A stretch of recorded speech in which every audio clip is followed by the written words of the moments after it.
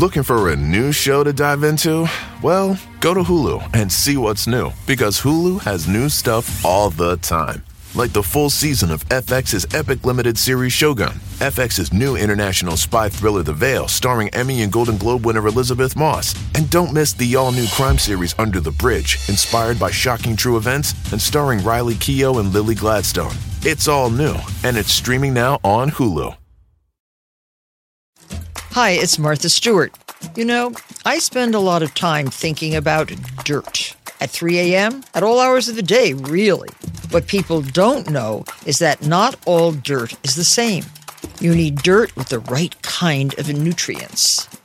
New Miracle-Gro organic raised bed and garden soil is so dense, so full of nutrient-rich, high-quality ingredients. Miracle-Gro is simply the best.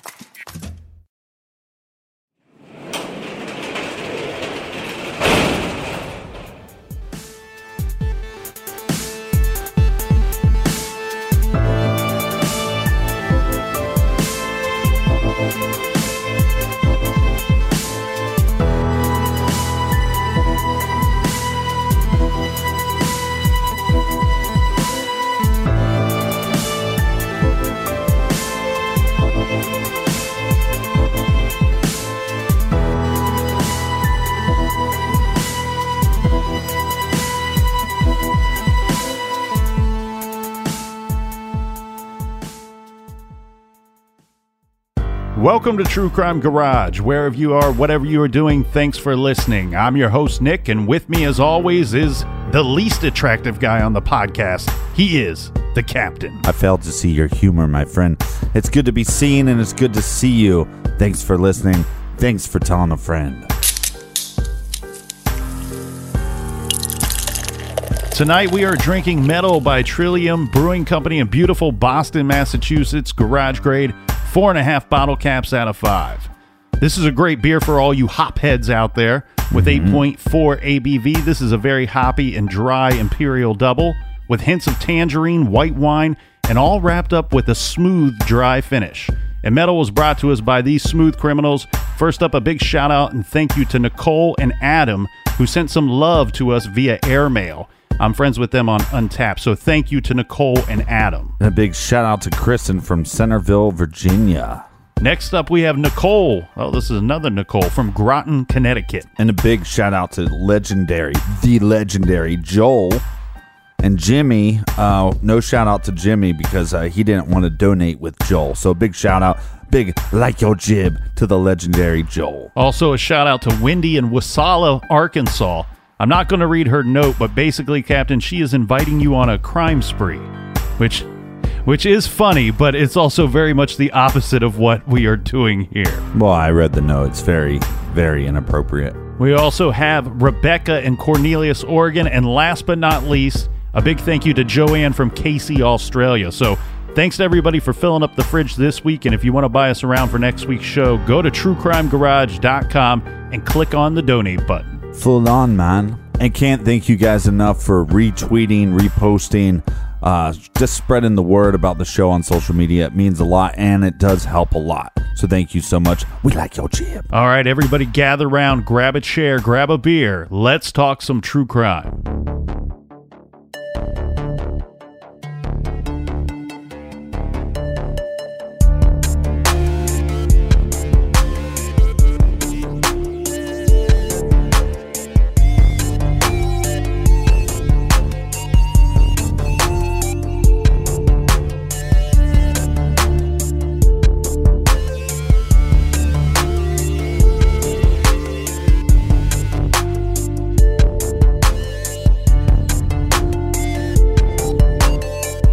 The family of a teenager murdered 34 years ago is making a new plea to solve that crime. They are frustrated now with the progress on the case and demanding answers from investigators. 10 TV's Chuck Strickler has more on their new push for justice.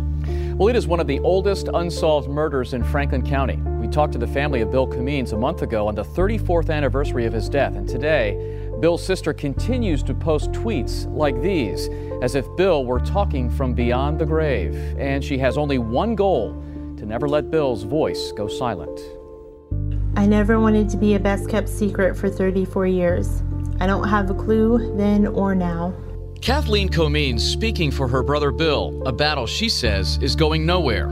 He's not just a box of files sitting on a shelf gathering dust. You know, he had a future. He's 14 years old. He had his whole life ahead of him. Somebody decided to end it. Bill Comines was found just down the street from his house on January 7th, 1980. Years have passed, the case has grown cold, and she feels even today her family has been left out in the cold. It's frustrating trying to get answers, trying to get somebody to return phone calls, return emails, to get some kind of information. Here's one to the Franklin County Sheriff's Department. It says, please don't give up on me now. The Comines family says there were certain pieces of evidence found here at the murder scene. A knife, a beer bottle, and what could be the most significant, Bill's scarf that was used to strangle him. Now, a body fluid was found on that scarf, and the family says it was supposed to be tested for DNA last year, but they are still waiting for answers. There's got to be somebody that can do something. There's no reason to stop. There's always going to be some hope. And she will continue to pressure and publicize her plight in whatever way she can as the battle for answers goes on to find Bill's killer. If my murder has tormented you for decades and deep down you know what happened to me, share. Now, Franklin County Sheriff Zach Scott tells me that the DNA sample in question is so small that if they use it once to test, it may be gone forever. And that's why they are taking extra time to review it. He says his detectives will continue to work the case. Kathleen says an email from a detective promises a follow-up meeting with the family. She says she hopes that happens. In the meantime, these tweets, she says, will continue.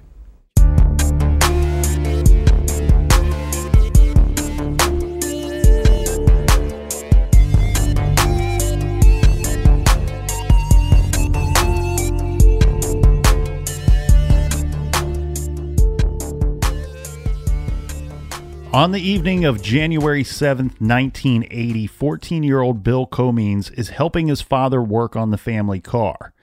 He went 2 doors down to get his sister to walk home from a birthday party. This is Bill's little sister, Kathleen, who is only 9 years old. However, the party was not over. Kathleen does not want to come home yet and asks Bill to come back and get her later. Right, so like a good older brother, he's going to come home. And then he's going to tell his parents, hey, I'll go back and get her later. No big deal. And I think the way that this thing went down, Captain, is that Bill's father, Robert, and his mother, the three of them were supposed to go to the mall that evening while Kathleen was at this birthday party. Now, they didn't go to the mall because the family car was not running properly. And at this discovery, his father, Robert, and Bill decide that they're going to stay in the garage and work on the car. Now, throughout this night, Bill will be helping his father, and he even brings his father a cup of coffee. His 2 brothers, he has 2 older brothers, they're at home at this time along with their mother. All are presumably in the house.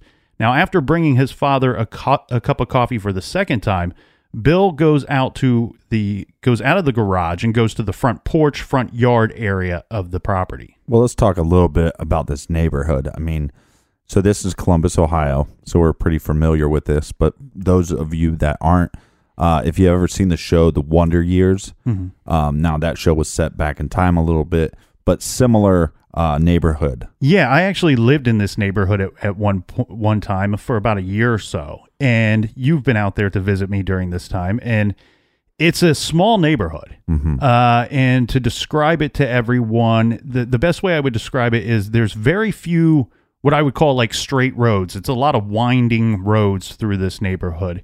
And all the houses they're smaller homes, and probably were built in the 60s and late 60s, I would guess. But that gives you a picture of this neighborhood. Small homes, windy roads. The homes are pretty close together. Yeah, and when I was first looking into this case, I thought there would probably be some confusion because, this happened on a Monday, but there was a birthday party.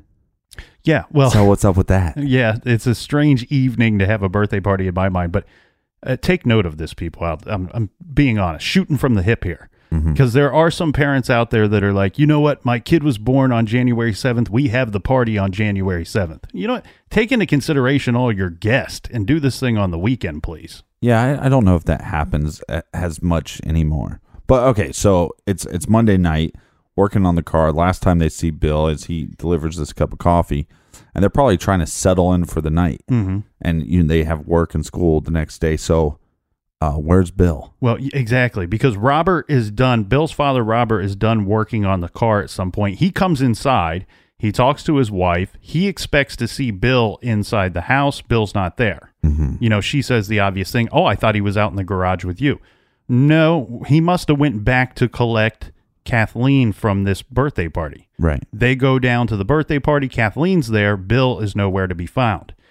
They call this into the local police department. Now, we said this is Columbus, Ohio, but this is outside of 270. So 270 is the outer belt freeway that goes around Columbus, Ohio. Mm-hmm. This is what would be called the West Side. And it's typical back in these days that a small police department called New Rome might have actually been the police officers that would have responded to this call. Right, so we have a 14-year-old boy missing. And it's believed, his father would later report that they believed that Bill was probably last seen about 20 minutes or so before they realized he was not at the house. Right, so not long after they report him missing, the police are there. They're going to surveillance the whole area for, I believe, 9:45 or so. Yeah, around 9:45, the police are on the scene looking through the neighborhood. Billy's father and a neighbor and Billy's two brothers would end up finding Bill near train tracks at the end of a dead-end street. Bill is lying face down in a snowy ditch. Mm-hmm. His winter scarf is knotted tightly around his neck, and he is unconscious. This spot, strange enough, Captain, is only about 2 blocks away from the family's home. And as we said, this is near train tracks. So he's lying face down amongst, trash, beer bottles, mm-hmm. rusty car parts, that sort of thing. Bill's brother, Mike, using a pocket knife, cuts the scarf from Bill's neck. Bill's father and older brother, Bob, performed CPR on the young man until the ambulance arrived. Bill was transported to a nearby hospital. The hospital, this is called Doctors West. It's maybe just 2 or 3 miles away, so a very quick drive to the hospital. Mm-hmm. But unfortunately, at the hospital, Bill is pronounced dead. This would be around 11 p.m. at night. The cause of death was listed as strangulation. Law enforcement says other than the strangulation, there were no other signs of violence or a struggle, nor was Bill robbed. Upon arriving at the hospital, law enforcement was working with 2 theories. Either Bill was murdered or this was some kind of suicide. Mm-hmm. Now, it wasn't until April 22nd that they released... I don't even think they even said suicide, too. I mean, wasn't at some point they thought it was possibly an accident? Yes, you're exactly right. But upon arriving at the hospital, these are the 2 theories that they're working with. It wasn't until April 22nd that they released the coroner's report. The coroner ruled the death a homicide. The cause of death was actually, I said strangulation earlier, but the cause of death was actually cardiac arrest due to compression of the neck by ligature. Mm-hmm. What does that mean? Okay, so basically he has a heart attack because there's extreme trauma to the body. Mm-hmm. You're cutting off the airway. He's unable to breathe. And this brought upon this heart attack that ultimately killed him. Right, but that's probably by more force than if he accidentally, tightened the scarf around his neck too tight. Mm-hmm. It would probably because, a lot more force on the neck might cause that heart attack. Yes. Is that correct? Yes. Well, but I also want to touch upon something real quick here. We said that he went missing and was found unconscious in January of 1980. It wasn't until late April of 1980, mm-hmm. that the coroner's report was released. Now, I've heard a lot of people and read a lot of people stating that, it's the 1980s. They didn't really know what they were doing back then, and this was the cause for the delay of this coroner's report. I actually don't believe that to be the case at all. I think that they probably knew very quickly, within days of him arriving at the hospital, of what was the manner of death. Mm-hmm. I believe that what actually happened here, Captain, was there may have been a dispute between the sheriff's department and the coroner as to the cause of death. Is there any other findings that the coroner finds? Yes. A toxicology report shows Valium in Bill Comeen's blood. But other than that, there are no signs of personal drug use by the 14-year-old. Now, law enforcement are not sure how Bill got the Valium or why it was in his system. The coroner publicly declares the death a very bizarre case, and we're going to see why very quickly. Because it was quickly reported after his death, after the young man's death, that on 2 previous occasions, the first being in September and then again in October of 1979, Bill was attacked by 2 unknown males, and he was choked on both of these occasions. Bill Comines, as we said, he's 14 years old. And I want to paint a picture of Bill for you. Now, 14 sounds very young. I've seen pictures of Bill, and Bill is 6 foot tall, about 175 pounds. He's a freshman at Westland High School. He's, from all accounts, he's the teachers say he's a perfect student. His parents say he's a perfect child. He played the piano. He was in the school choir. He was a newspaper boy. Yeah, he had a newspaper route for some time. Now, I do want to touch upon this 6 foot tall, 175 pounds, because I've seen pictures of Bill. He does not look 14 years old to me. He looks 17 or 18. He looks almost like a grown man. When you picture a freshman in high school, you typically don't think to see somebody 6 foot tall, 175 pounds. So he's a tall, big kid. Let's talk about these attacks that took place in September and October of 1979. Now, Bill received some threatening notes at school. It's reported that he received 3 to 4 notes that were found in his locker. These were given to detectives eventually. Some of these were typed, some were written, and some were cut from pieces of magazines. Now, Bill's best friend and his girlfriend also received a note in their lockers. These notes were typed in red ink, one saying that blood will spill, another saying Bill has 3 months left, so P.S., make the best of it. The note that said that Bill had 3 months left is the note that was delivered to his girlfriend's locker. Well, it seems like somebody has way too much time on their hands. The other thing, Captain, there is one note that was found at Westland High School after Bill's death that says, "You are next," signed with a red S. This is according to Bill Comines' parents, but I also want to state that the deputy... Wait, hold on a second. So there was another note that was delivered after his death that says, "You are next." We don't know if it was delivered after his death. It was found at the high school after his death.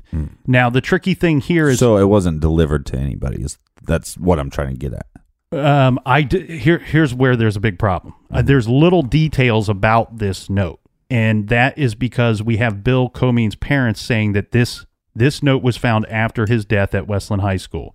We have the sheriff's deputies who would not discuss this item, nor would they confirm even having found this. Right, so we don't even know if it exists. So it's in big time dispute here whether this thing was real or not. Played the bass big time. So I want to talk about these assaults. The first took place on a Wednesday. This is September 5th, 1979 at approximately 8:30 p.m. Bill was on his way home from a friend's house. He decides to cut through the woods behind an elementary school. Bill is on his bike. He's riding his bike. He's on a trail that's about 50 yards behind the school when he is knocked off of his bike by what he would say is 2 men that were unknown to him. They approached him from behind. Once they attacked him, they tie a plastic garbage bag over Bill's head and wrap a bicycle inner tube around his neck. Bill almost blacks out from this attack, but eventually he starts to break free before he can black out. When this happens, these 2 dudes that attacked him in the woods took off. When Bill gets home, he has obvious signs of bruising. The police are called regarding the attack. The attackers reported, but the police go to the scene. They find Bill's bike, they find the inner tube, and they find the bag that was placed over Bill's head. They found a note there saying he was warned. Bill was unable to describe the 2 men that assaulted him. Okay, so normally you could be able to tell right away the individuals were black or white. So he's not able to say that? I couldn't find any reports where they say, these are white guys, these are African-American guys. Really, there's no description of these people at all as far as public records go. Well, and normally, too, it's like you might not be able to tell if the guy is 16, the person that attacked you, if they were 16-year-old or if they're, but you can normally, break it down and go, well, they're in their 20s or 30s. That's one of the many frustrating things regarding this case. And what if Bill knew and just was afraid to actually state anything? There's a lot of speculation regarding that. Let's talk about the attack that took place on Monday, October 22nd, 1979. This is the second assault, and you could possibly call this the attempted murder of Bill Comines. This takes place at approximately 6:30 p.m. Bill is out collecting money. Like the captain said, he had a newspaper route, and he was going door to door to his different customers, and he's collecting money. Now, he's not on his bike this evening. He's on foot. He says that at some point while he's out collecting money, two men who were driving an older model vehicle, he described this as aqua or turquoise in color. Two men jumped out of a car, and they jumped him from behind. They attack him and then tie a rope around his neck and throw him into some bushes. Billy loses consciousness, and he blacked out for about 5 to 6 hours. Once he regains consciousness, Bill walks home, and he arrives around 12:30 or 1 a.m. that morning. Bill has rope burns on his neck. He has a gash on his face and broken blood vessels on his face as well, to, obvious signs that this guy was choked and knocked out. Bill files a police report and describes the assailants as two white guys in their late teens or early 20s. He's also taken to the hospital at this time where his injuries are noted. This was probably part of the police report. And so he's attacked twice. Both times the police investigate, a report is filed, and at least one of these occasions he seeks medical attention because of the attack. Bill would ultimately end up quitting his paper route. I understand why. And just 4 days after filing the report, Bill is asked to take a polygraph test. Now, he has to take this test. This is at the BCI office, the Ohio BCI office, which is in London, Ohio. There's a lot of questions about these two attacks. The sheriff's department, and let's kind of clear this up a little bit, because I said earlier the New Rome Police Department would more than likely be the ones responding to the missing report of Bill from January of 1980. New Rome is a tiny little area, and they only had part-time police officers back then. It's bigger than parts unknown, but it is tiny. Yeah, and the best way to describe these police officers, picture Boy Scouts in cop cars, is pretty much the way I would describe the New Rome Police Department. They're part-time. They really only issue traffic tickets. They don't really investigate any type of crime. Later, and I don't know there's probably a New Rome cop listening right now, mad as hell. Well, there can't be, because New Rome no longer exists. At some point, it was absorbed by Prairie Township. You got me there. There you go.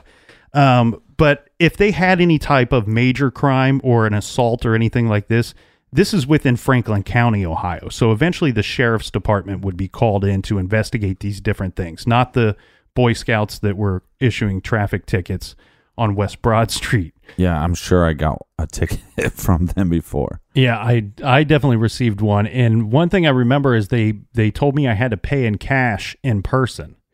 And my ticket was for not having being able to provide proof of insurance.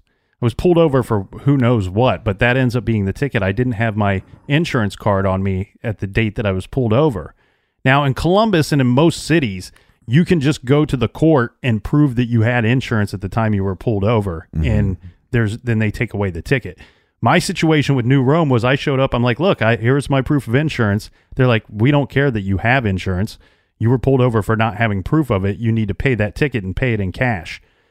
I can't remember what I paid, but here's what I do remember. Part of the reason why New Rome no longer exists is they were writing all these tickets telling people they had to pay in cash, and then the government doesn't believe that New Rome was reporting all of these tickets being paid or even issued, that they're basically pocketing the money. So many got you. Yeah, many good reasons why New Rome is no longer around. But let's go through this real quick, Captain. So we have a dead 14-year-old boy, Bill Comines. Mm-hmm. He's found face down in a snowy ditch. His scarf is tied tightly around his neck. Death by strangulation. Exactly. And then we also find out that on 2 previous occasions, this same young man has been attacked by what he describes as 2 men who attack him, and both times trying to choke him to death. Yeah, first time trying to put a bag over his head and then tie the bag, tight. And then the other time trying to strangle him with a rope. Where he blacks out for 5 to 6 hours. Yeah. Did they report him missing that day? So here's a big problem with this case. His parents are no longer around. They both passed away, lived to be, an old age. Mm-hmm. His sister and brother are still around. He had 2 brothers. I don't know about his oldest brother, but his sister and brother to this day are very active in the case, keeping this case alive, searching for answers. Good for them. Exactly. But however, they were young at this time. His sister was only 9. Mm-hmm. His brother was a few years older than him. They're a little fuzzy about the details of some of these things.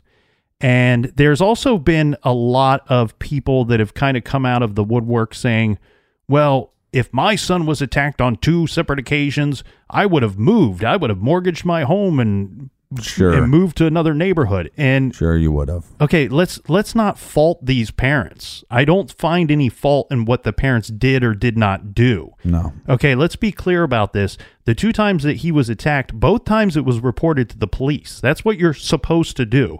At least one of those occasions, Bill received medical attention, if not on both occasions. Right.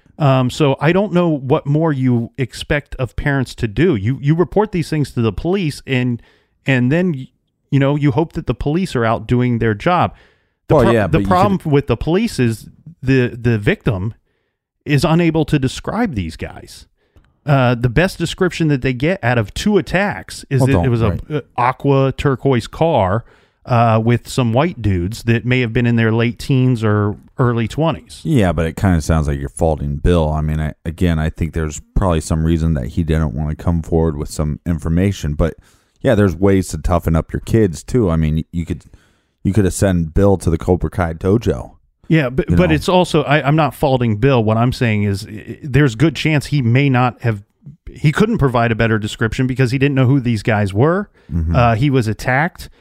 You've talked about on this show several times what happens when you're knocked out. You might not remember things that happened leading up to being knocked out. I don't know what happens when somebody's choked out or strangled like that to the point of losing consciousness, that they might not be clear about what happened to them. It's pretty easy then when you come to be pulling the inner tube off of your neck and the bag off of your head and realize that that's how you were choked or strangled. There is so much more to get into, and this case is just heating up. We'll get right back to this right after this quick beer break.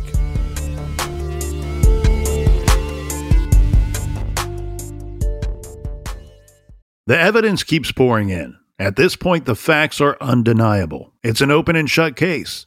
Monopoly Go is the most fun you can have in a mobile game. Everyone is still talking about Monopoly Go, for a good reason. It is an absolute hit. Millions of people pass Go every day because this game is always bringing something new to the table. Like countless crazy tournaments you can join with your friends as partners or teams. Or timed events offering bonuses like massive multipliers or rent frenzies to help you get huge rewards. And there's so many rewards to discover. Rare stickers you can trade with friends to complete albums. Delightful emojis to taunt people with when you raid their riches. Unique playing pieces and so much more. The verdict is in. With Monopoly Go, there's something new to discover every time you play. So don't miss out. Go download it now free on the App Store and Google Play. This show is sponsored by BetterHelp. We all carry around different stressors, big and small. When we keep them bottled up, it can start to affect us negatively. Therapy is a safe space to get things off your chest and to figure out how to work through whatever's weighing you down. If you're thinking of starting therapy, I highly recommend that you give BetterHelp a try. It's entirely online, designed to be convenient, flexible, and suited to your schedule. Just fill out a brief questionnaire to get matched with a licensed therapist and switch therapists anytime for no additional charge. Get it off your chest with BetterHelp. Visit BetterHelp.com/garage today to get 10% off your first month. That's BetterHelp, HELP.com/garage. This show is proudly sponsored by BetterHelp. Check out BetterHelp.com/garage today. Do you want to set your child up for success? Of course you do. That's why you need to check out IXL Learning today. IXL Learning is an online learning program for kids covering math, language arts, science, and social studies.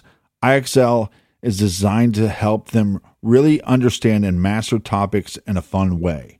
It's powered by advanced algorithms. IXL gives the right help to each kid, no matter the age or personality. There's one site for all kids in your home pre-K to 12th grade. Kids could use it at home on their computer or on an app on your phone or a tablet. No more grading those worksheets. IXL grades everything for you.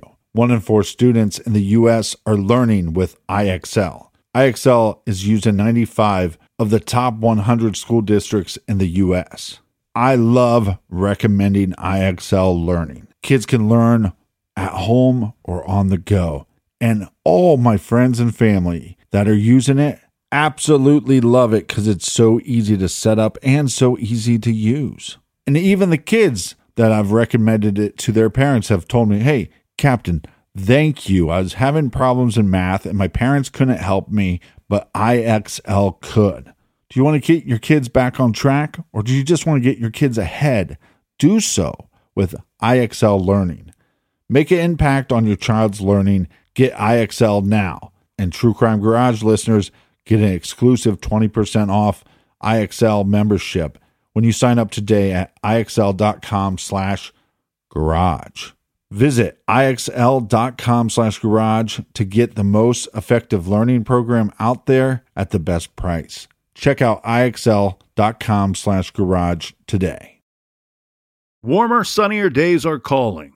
Fuel up for them with Factor's no prep, no mess meals. Meet your wellness goals in time for summer thanks to the menu of chef-crafted meals with options like Calorie Smart, Protein Plus, and Keto. Factor's fresh, never frozen meals are dietitian approved and ready to eat in just 2 minutes. So no matter how busy you are, you'll always have time to enjoy nutritious, great-tasting meals. With 35 different meals and more than 60 add-ons to choose from every week, you'll always have new flavors to explore. Crush your wellness goals this May with dietitian-approved meals and ingredients that you can trust. Make your day delicious, from breakfast to dessert. Stay fueled with easy, nutritious options. Treat yourself to restaurant-quality meals that feature premium ingredients like filet mignon, shrimp, and blackened salmon. I am new to Factor, and I have been loving every minute of it. I have a problem, and it's called lunch. Some days I need to pack a lunch, and some days I work from home.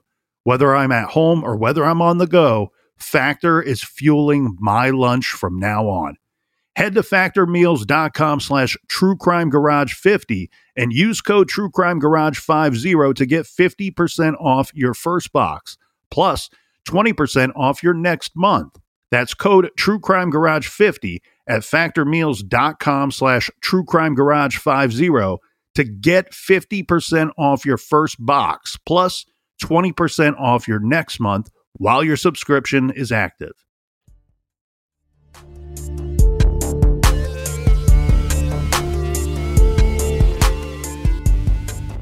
All right. Cheers, mates. Cheers. Full on, mates. Full on cheers, mates. Okay, so let's jump right back into this, Captain, because this thing's pretty big, I think. Mm-hmm. Let's take into account that the sheriff's department, they're currently investigating that Bill has been attacked on 2 separate occasions. This is before he's found murdered or found dead at the end of that dead-end street. They were also investigating the letters, these notes that Bill received at school. They were investigating all this before he's found dead at the end of that street. Now, after his death, the Franklin County Sheriff's Department, the detectives, they're on record stating, quote, that we are interviewing persons close to Bill. And the reason being is at this time, they're still struggling to determine if they were dealing with a homicide or a potential suicide. So for the first part of their investigation, they interviewed just about, if not everyone, that would have known Bill. They interviewed his family, his friends, and school officials. And they said, quote, persons interviewed described Bill as a perfect student, a perfect child, a perfect citizen. So I really firmly believe that they could come up with no apparent reason for his death whatsoever. Even though they couldn't decide if this is a homicide or suicide, there's no reason for this 14-year-old boy to be dead. And I believe that that is why that they waited so long to have the coroner release his report, ultimately ruling the situation a homicide. More evidence is going to come in backing the idea that this is a homicide and not a suicide, because his neighbors are going to start getting threatening letters. This is a crazy thing, Captain, because on July 21st of 1980, neighbors on Maple Drive start receiving threatening letters or notes. Mm-hmm. We say Maple Drive. This is the same street that Bill and his family lived on. It's reported that 13 to possibly 19 notes of these threatening letters or notes were received by 8 different families, all very near the Comines' home. Some families received identical notes on the same days. Some notes were mailed. Some were delivered in person at night. Notes were found on porches and on cars. So up until September of 1980, these notes were mailed. But the first note that was delivered in person at night was discovered on September 9th, 1980. Police were looking at the handwriting on these notes. The handwriting is described in two very different ways. One being crudely printed, and there's also notes that are neatly penciled on pieces of cutout envelopes. These notes are submitted for analysis, which reveals that the letters were all written by the same person, even though some crudely and some neatly. Right, but were these letters connected to the original letters? Let's go through that, because there is some wording of these notes that would make you believe that they could be connected. And keep in mind, Bill Comines is receiving these threatening letters, and then he's killed. Most of these letters are brief. They're simply just 3 or 4 words on a lot of the notes. The messages that were reported in the newspaper at the time were as follows. Parents should guard their children carefully. This one is signed X. The next note is time is short. Now, I want to note here that 7 different girls and women in the neighborhood, which the ages range from 7 all the way up to 50, received these letters addressed to their name. Mm-hmm. Some of the other notes said all have been warned. One said death in October. One said you are next. And the other one said it's time. This one was left the night before Halloween. This, of course, just some of the notes received, because they didn't report all of them to the newspapers. Police say that they did believe that the letter writer could possibly be the killer of Bill Comines. On November 2nd, law enforcement took the notes to Syracuse for a psychological profile of the letter writer. Here's where things... Well, that's kind of difficult, too, when the letters are so short. Yeah. Well, here's the difficult thing, too. Mm-hmm. Because in December of 1980, they arrest somebody for writing these letters. A 54-year-old woman who lives on Maple Drive was arrested for writing the threatening letters. She wrote all of them. So how did they catch this crazy old bat? Well, remember, they did the psychological profile. And they've not said this in the papers, but here's what I believe. Mm-hmm. I believe that what they came up with in the psychological profile is that probably one of the persons that have received letters or received the notes themselves was the author of all of these notes. So what they end up doing is they go back, and everybody that received a note, they ask them to submit a handwriting sample so they can compare it to the notes found. Clever. So 54-year-old, this is Aileen Tope. She decides she's not going to submit a handwriting sample to the police. So they get a search warrant, and they go to where she works, and they take items from her desk basically collecting handwriting samples on their own without her help. They determined that she wrote these letters based off of items that they found in her desk. Well, and the letters probably smelled like cats. Well, Aileen Tope was a state employee. She worked for the Ohio Department of Taxation. She lived with her husband, who was a retired mail carrier. This is Willard Tope, 56 He years probably old. had him deliver the letters. They had 4 adult children at this time when she's arrested, 1 daughter and 3 sons ranging in age from 22 to 30. I believe the daughter was the youngest of their children. They lived in their house on Maple Drive for 7 years. They knew the Comines. Actually, Mrs. Comine describes Aileen Tope as a friend. And So then why is she writing these letters? because she's not really a friend, I'm guessing. This is after the fact that once it's discovered that she was the writer, the mother states, Bill Comine's mom states, she was once a friend. Now she's somebody I don't even want to see ever again. They Or lived smell. the way that Bill's sister Kathleen describes the neighborhood.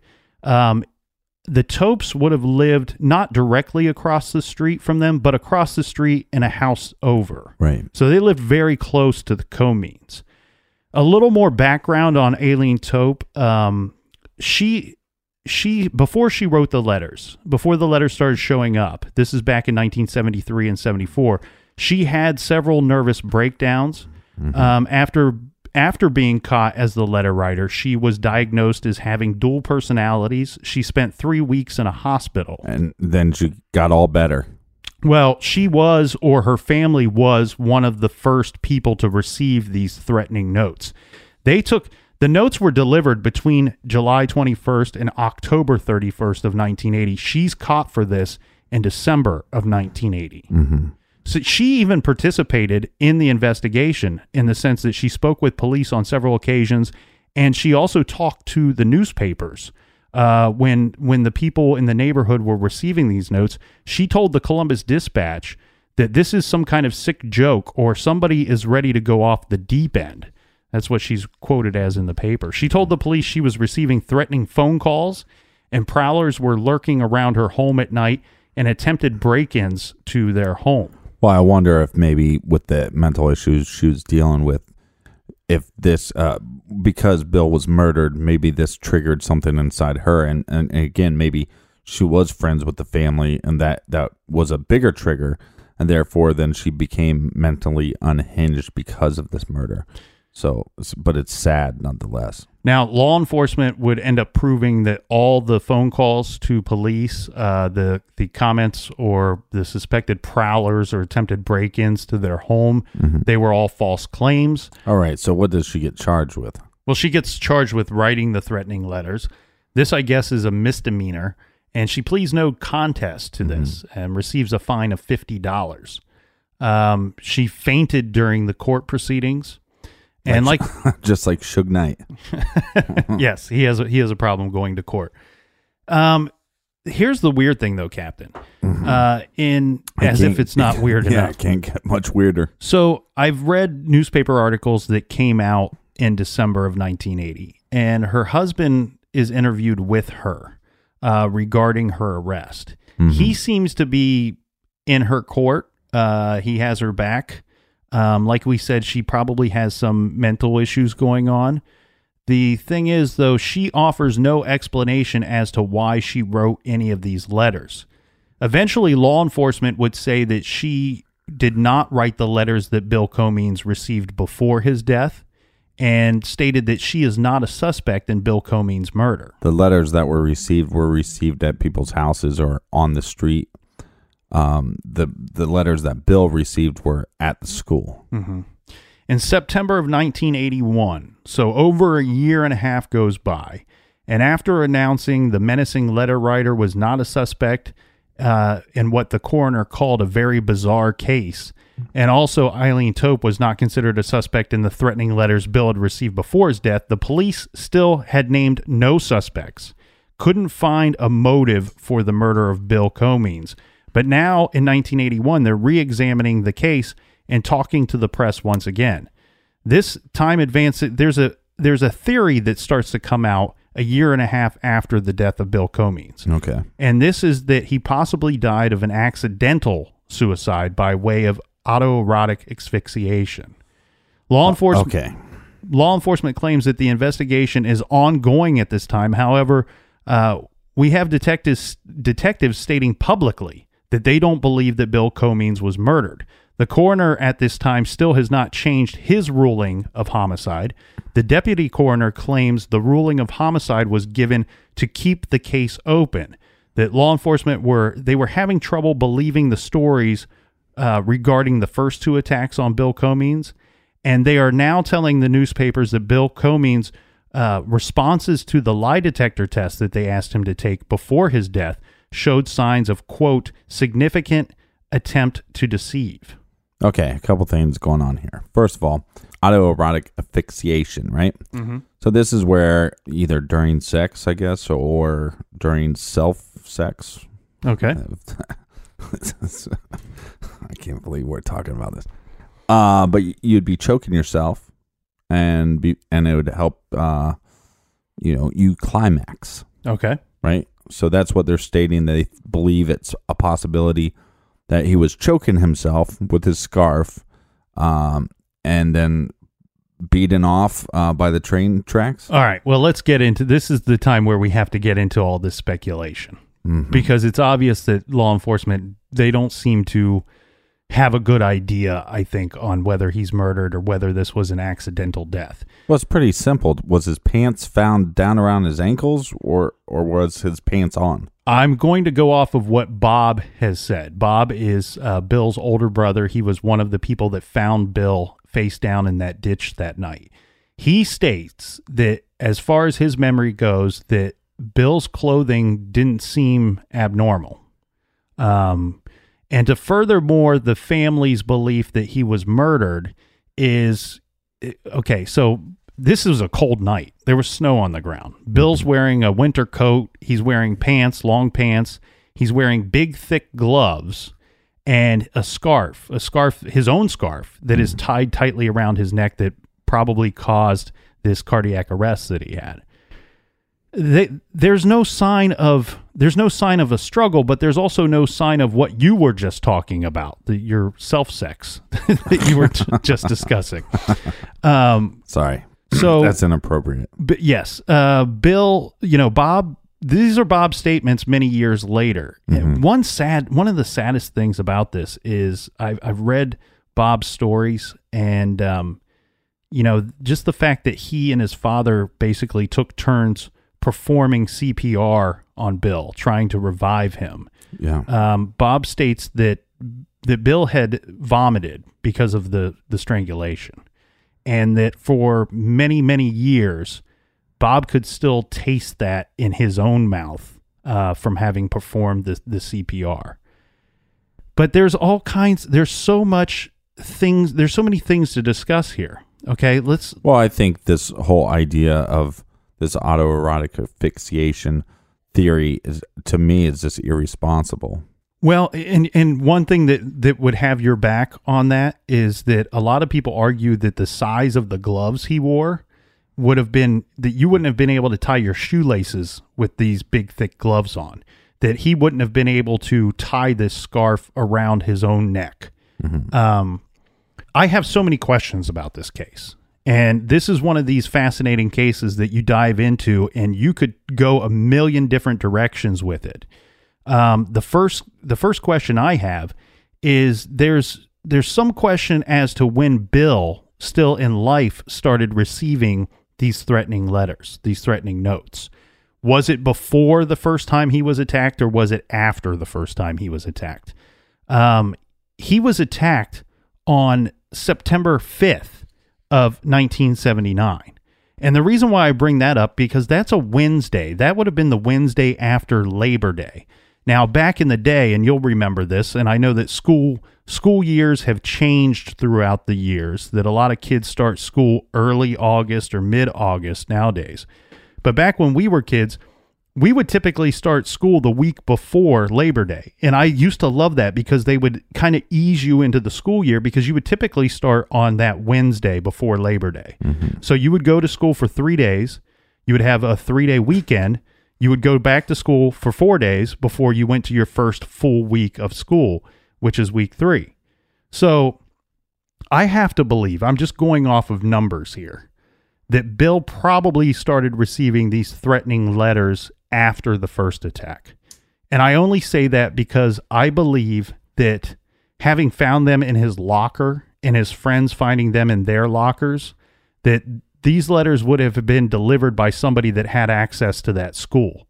This would be an upperclassman or a teacher, somebody already in the school.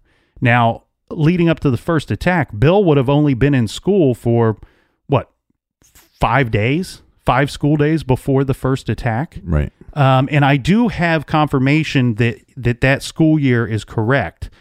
His sister would say years later, when questioned about the whole incident, that back then we started school the week before Labor Day. So he wouldn't have been in school very long before being attacked. Right, which makes some sense because, people get back from summer break and then they're kind of rowdy. So that's, that makes sense. And I believe, if he was murdered, the people that they're looking for, the suspects, are going to be members of that high school. There were some reports that Bill might have been bullied by some upperclassmen. Now, no one could give really specific incidents of him being attacked or being picked on at school, other than there were a couple people that said on more than one occasion during choir practice, while he's at choir, there were several upperclassmen that seemed to go to the choir room and kind of stare down some of the kids in the choir. Yeah, because Bill being one of them. Right, because when you go to high school, you normally have like freshman English class. Well, who's in freshman English class? Freshmen, right? You have sophomore math class or whatever. There's those classes that have an overlap. So choir being one, or like jazz band, or like even gym class sometimes would have an overlap. Right, so this would give Bill the opportunity to be in contact with some of these upperclassmen. You're exactly right. Okay, so let's talk about these notes, and let's talk about the things going on at school. Regarding the notes that he received before his death, these are items that are being held somewhere in an evidence locker in the Franklin County Sheriff's Department. These are notes that his remaining family members are a little unclear of, and they're not actually certain that they've seen these notes. So Kathleen and Bob, who are active in this investigation, are not really able to clue us in as to what these notes are. We have some vague descriptions of these notes, but like I said, some of them were written, some were typed, and some were letters and words cut out of magazines and newspapers. The Sheriff's Department does not comment on these letters, other than stating that they were investigating if Bill was the actual author of these letters. And I say that because remember the polygraph test that they gave Bill, that they requested of him? Once they saw signs that he might have been deceptive during those polygraph tests, that's probably why they're starting to look at him being a possible author of these notes. One big question I have regarding those notes are which ones were written, which ones were typed, and which ones were cut out of magazines and received by whom. If all the handwritten letters and notes were received by Bill, and the typed ones and the ones that are cut out in newspapers and magazines were received by his best friend and his girlfriend, I would really wonder if Bill actually authored those notes. Yeah, because one of the theories that gets me is as far as the autoerotic asphyxiation theory doesn't make a lot of sense to me, but a possible maybe it was suicide in the sense of, well, whatever's going on in my head, I'm going to go take a walk, and I got this scarf, and if I tie it really tight and cut off my airway, that and I throw these gloves on, that once it gets difficult to breathe, that maybe I won't be able to take off the scarf. That would be my idea. And so, but then what if, because like what the coroner said is, well, it was really the heart attack because of the, so what if he tied the scarf super tight, He can't breathe. He has these gloves on. Before it gets to the point where he would probably struggle to save himself, he passes out. Mm-hmm. And so that is a possibility. And like you said, if he's writing these letters, then maybe he's just writing these letters or talking about these attacks that maybe never happened as a way to get attention. Yeah, or to cover up some kind of thing that he was doing on his own. Mm-hmm. I don't think... But what would that thing be? I mean, you're just tossing that out as a overall blanket idea. Well, I'll get into that in a bit here, because I don't think that suicide is the right word for any of this. I think that what we're dealing with here is either a homicide or an accidental death, not a suicide. So there is one report that one of the teachers at Bill's high school, at Westland High School, told law enforcement that at one point Bill had asked that teacher how to pass out, how to make yourself pass out. Mm-hmm. I don't know how credible this is. This is something that I found on a website somewhere. I didn't find it in a newspaper. I couldn't find any other reports of this actually being a real thing. Okay. But what I'm getting at here is that possibly could have happened. He could have asked somebody that, or could have had these weird conversations maybe with some of his friends. Now, Kathleen and Bob, they don't believe that a good number of his friends were interviewed about this. We have the law enforcement stating that, we talked to everybody that knew Bill. And they say that a lot of his friends weren't spoken to by the police. I don't know what information they could offer. But here's where I have a problem with this being a homicide. The first thing is that the parents state that Bill would have not left the home without telling them where he was going. And I believe this. I believe this because everybody that's been in the newspaper, anybody that knew Bill, has always said he was extremely close with his family and his parents, and he was also a very responsible kid. We talked about him being a good student and talking about him having a paper route. So I believe this. So their statement to the sheriff's department is this has to be a murder because he would not have committed suicide, and Bill would have had to have been abducted from either their front porch or from their front yard because he wouldn't have left on his own. Right. But there's a few problems I have with this. The one being that these homes are close together. They're small homes. They're small lots. This area, when I lived there 15 years ago, was a very quiet area at 9 o'clock at night, especially during the week. Mm-hmm. If Bill was abducted, you would think that somebody would have heard something, that there might have been a struggle. Bill's 6 foot tall, 175 pounds. I feel his father's in the garage with the door open working on the car. Mm-hmm. It almost seems to me like if he was abducted, all Bill would have had to do, especially after having been, in two situations like this before, already being in fear, all he would have had to do was shout out or yell or scream, and his father would have heard him, or a neighbor would have heard him. So I have a problem with the family's thought that he was abducted and then later found strangled to death. And I'm going back to the first two attacks as part of this problem.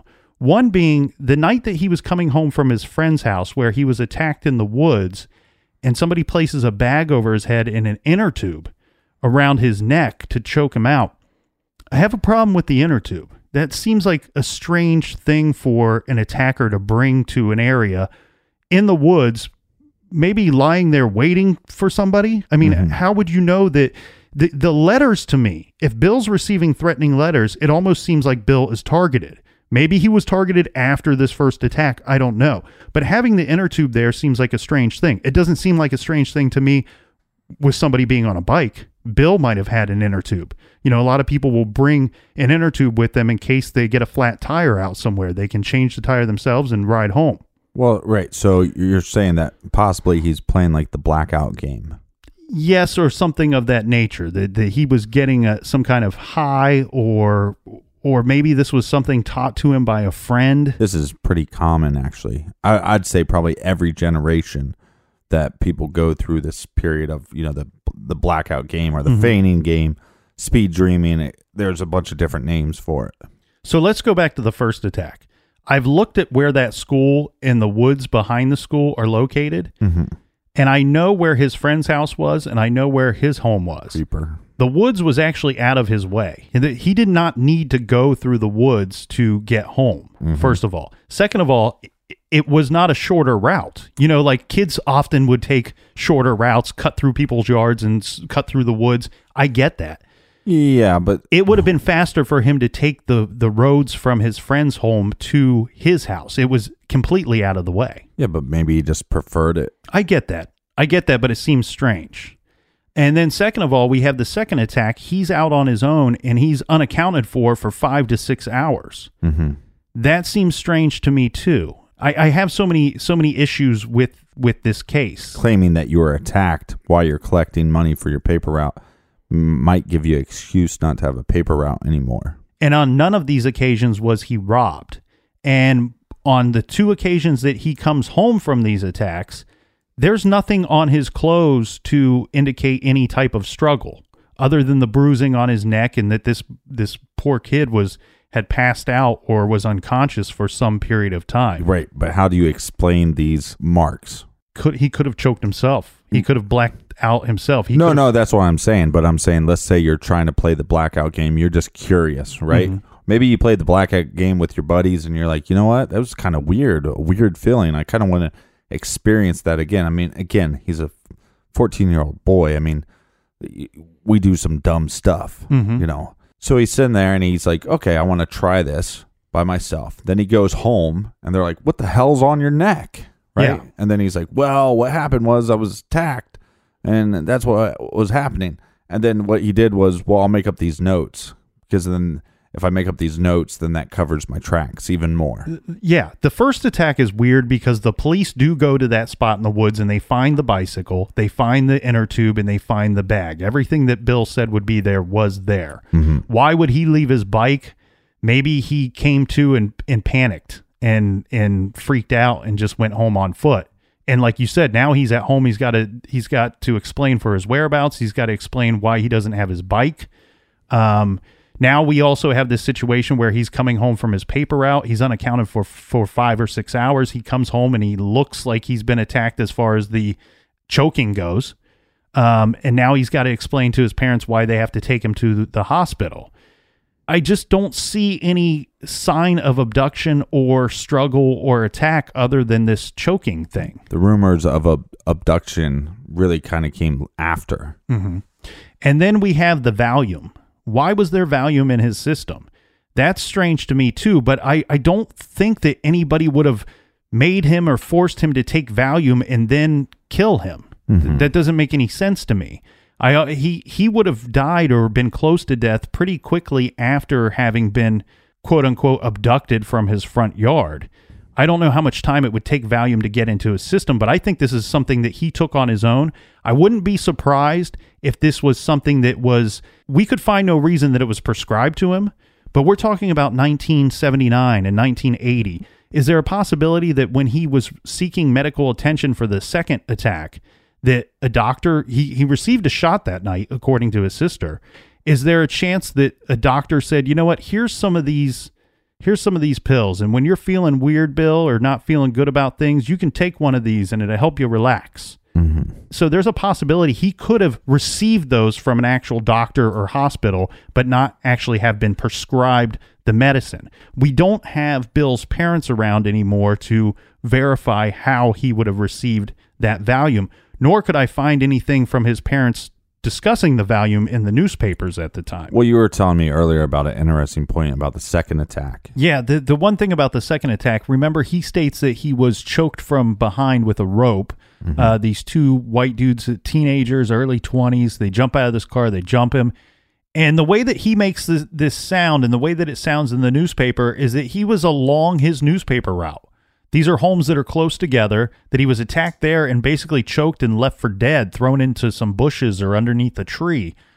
I wonder, if we could get a better report of that actual attack. Because had he been abducted and taken elsewhere, that would make more sense to me, because I cannot believe that in this neighborhood, that a 14-year-old boy just lay there lifeless almost for 5.5, 6 hours on the side of a sidewalk or in somebody's front yard or side yard, and nobody discovers him during this 5.5, 6 hour time period. And he eventually wakes up and walks himself home. Well, and I think your theory makes a lot of sense. I would just argue that there was items found with Bill's body, and they were able to pull DNA off these items. Yeah. Okay. So there's the items found with him. There's one item in particular that the family points to, and this was a knife was found in the area of where Bill was found. Mm-hmm.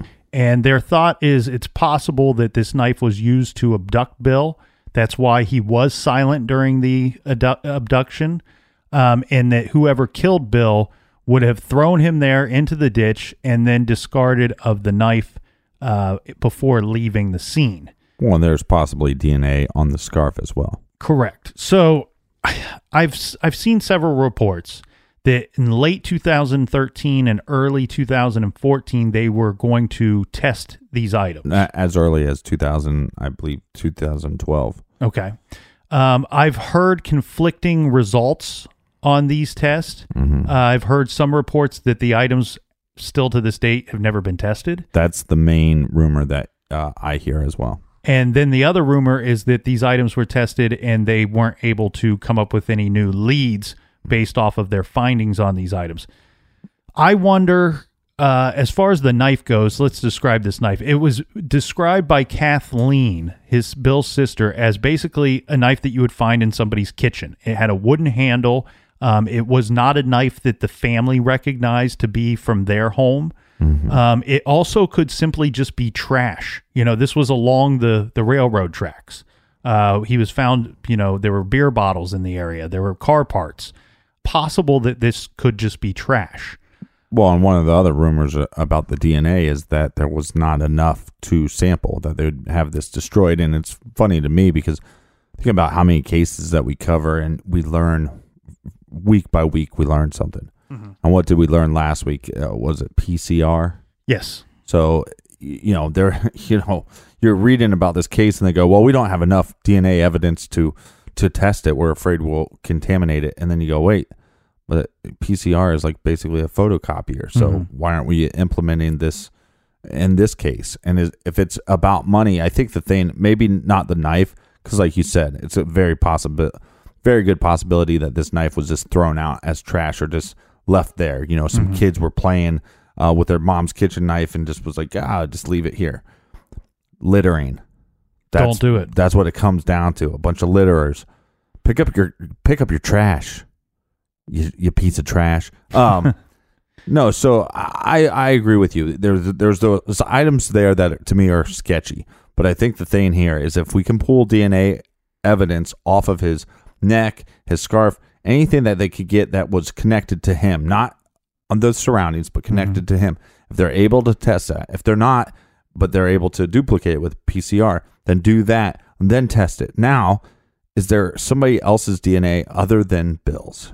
Right. Because if it's just Bill's, then your theory makes the most sense.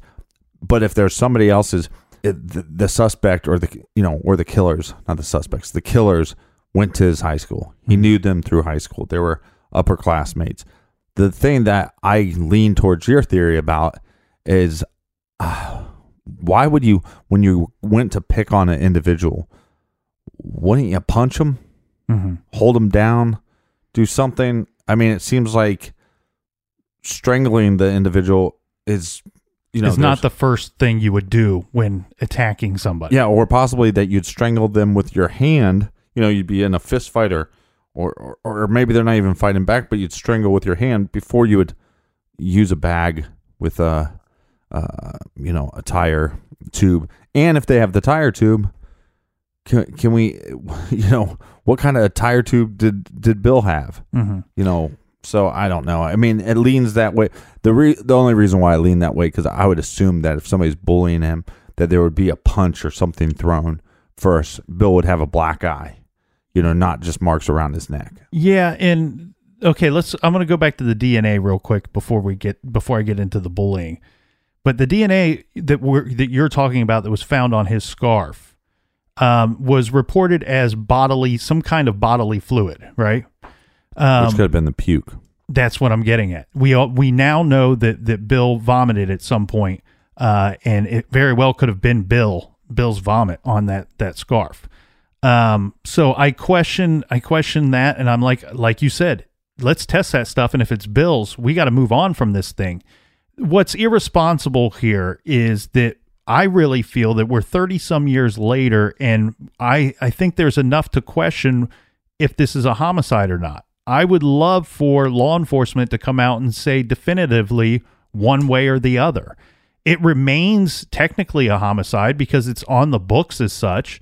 That's what his sister believes it is as well. And so does Bob. And I believe his family always believed that he was killed and that he was murdered.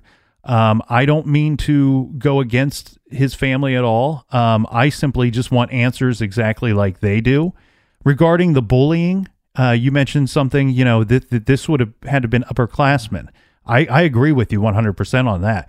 The other thing is, if these people were they weren't just upperclassmen. If he was in fact murdered, it wasn't just somebody that had access to his school, that attended his school. Mm-hmm. This was also somebody that fit into that neighborhood, that didn't seem out of place in that neighborhood, because there's nobody other than Bill on 3 separate attacks to say, hey, I saw this guy or these guys or these group of people driving around in this aqua-colored older car that he said was probably a Ford Falcon or something that looked like a Ford Falcon. Do yourself a favor. Google an older model aqua Ford Falcon. That could not have been a common car back in 1979, 1980. Mm-hmm. Not the pictures that I saw. This is a car that, in my opinion, would have stood out.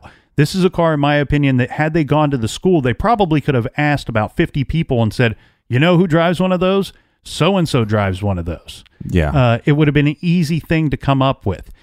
The other thing regarding the bullying is when interviewing his girlfriend and his friend that received these threatening notes as well, Captain, don't you believe, both of us, in a high school setting, don't you believe that if you receive some kind of threatening note, you might have some clue who put that in your locker? Yeah. Yeah, no, I think so, but or at least out of the 3 of you, you might have some speculation as to who did it. Yeah. I think you could come up with somebody going, oh, so-and-so doesn't like me, or so-and-so's mad that I'm dating this girl, or so-and-so doesn't like my buddy, or started a fight with my buddy. I think you would have a small list of people that would be likely suspects in the notes themselves. Well, but I also take back what I was saying before, when I was saying the bullies would probably punch him in the face. If you think about stuff like, what's that show? Dazed and Confused. Mm-hmm. These upperclassmen would just jump out of the car. All they're doing is holding down an individual and then spanking them. Mm-hmm. I say that only, what I mean by that, that's a horrible thing to do to anybody, but what I mean only by that is they're not punching them. Right. So this could have been just some sick thing. They're doing like a form of hazing almost. Right, but this could be some kind of sick form of hazing. Mm-hmm. And so, yeah, these 2 individuals, for whatever reason, pick Bill, and then they go after him, and they grab him, and then they just, we'll tie this around his head, and then we'll run off. Mm-hmm. But the threatening letters, the notes that he's getting, don't sound like some kind of taunting as towards hazing. I get you are next. Yeah, that sounds like, remember we choked that one kid? Well, now we're gonna choke you in our little weird hazing thing that we do. But one of the notes says blood will spill. That sounds like murder. That sounds like some kind of severe attack. The other one stating something like Bill has 3 months left. Spend them wisely or something like that. This again, like I said, there's so many things that you brought up that I think are super valid points. And then the other side of me goes, but the people that were closer to this case than me and you could, ever be is his siblings. Mm-hmm. And for them to come out and say, look, this doesn't, it's a 14-year-old boy that, maybe was just, had this weird phase for a while where he was making himself pass out. That's a very good possibility. There is a good possibility that he was just being harassed by somebody, and that these individuals, for whatever reason, maybe it just started out as a haze, and they're like, oh, well, this actually went too far. Now we got to get rid of him. Mm-hmm. That's a good possibility too. But I think, what his sister's doing is she has a Facebook page. They've posted a lot of information about that school. And now what's great about like web sleuthers is they can actually go online and pull up the yearbook for Westland High School, Westland High School in Columbus, Ohio, and look through these pages. Yeah. And if he was murdered, to me, 100%, I believe you'd find those individuals in that book. Well, I think a big problem with this case is Aileen Tope, the one who started writing these other letters that were not connected to anything. I think that the police probably had their suspicions as to whether this was an actual homicide or not. And I think once those letters started, well, there was a big scare in that neighborhood by people receiving these letters, and even by people that weren't receiving these letters. And so the police had a job, they had a duty to that community to go in there and determine who's writing these letters, because everybody in the neighborhood immediately thinks these are coming from whoever killed poor Bill Comines.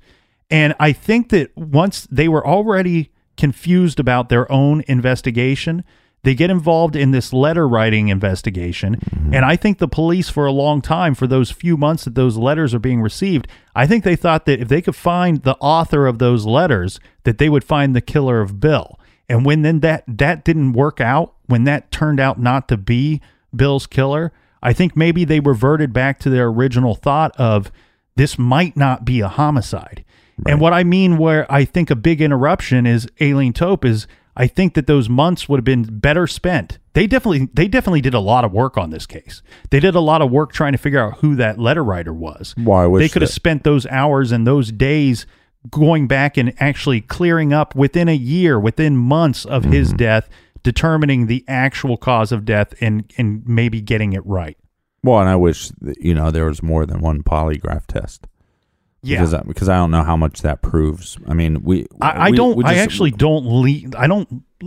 look to that polygraph for anything really, because I think giving a polygraph to a 14-year-old boy or girl, I think, is strange. I think especially if he was in fact attacked, you could make a child feel like they're guilty of something that they had nothing to do with.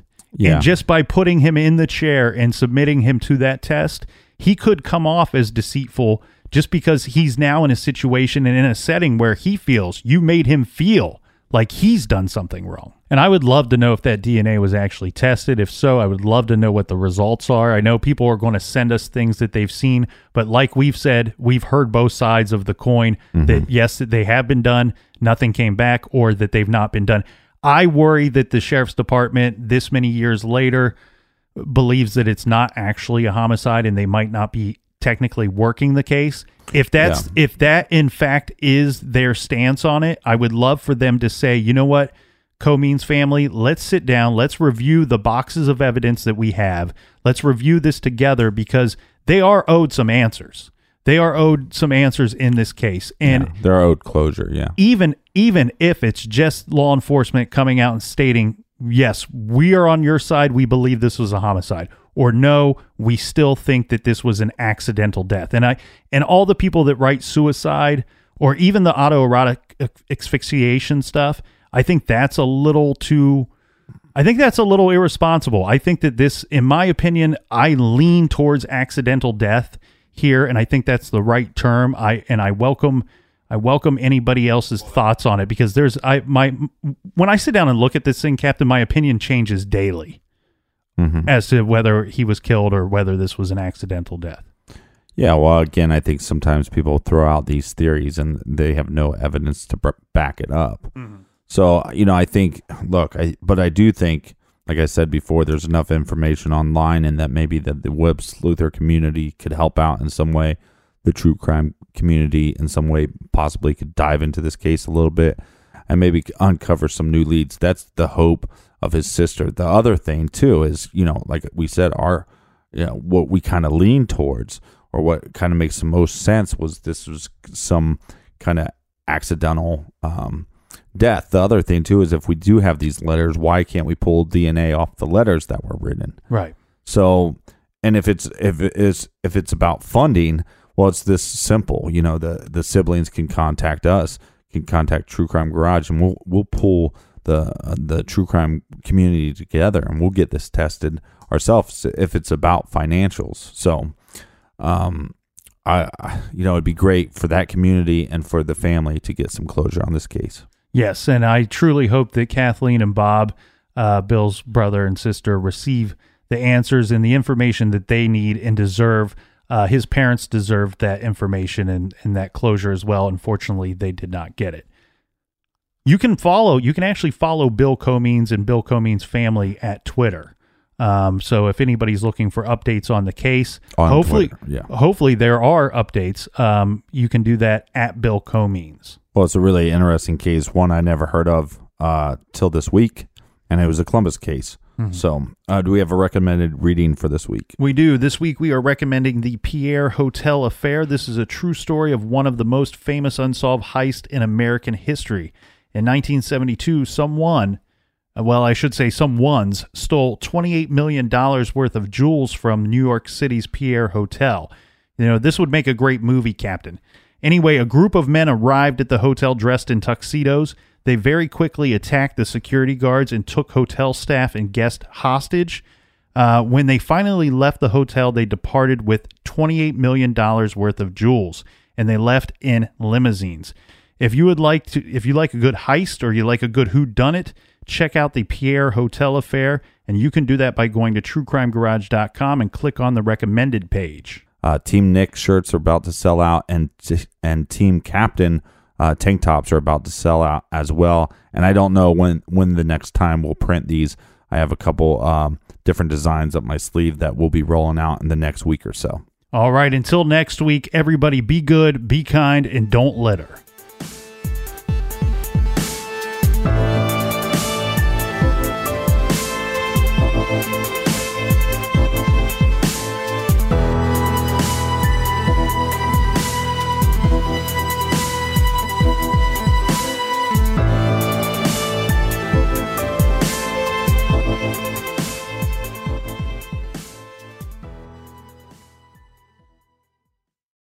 I was shocked, They were always such a good team, so successful.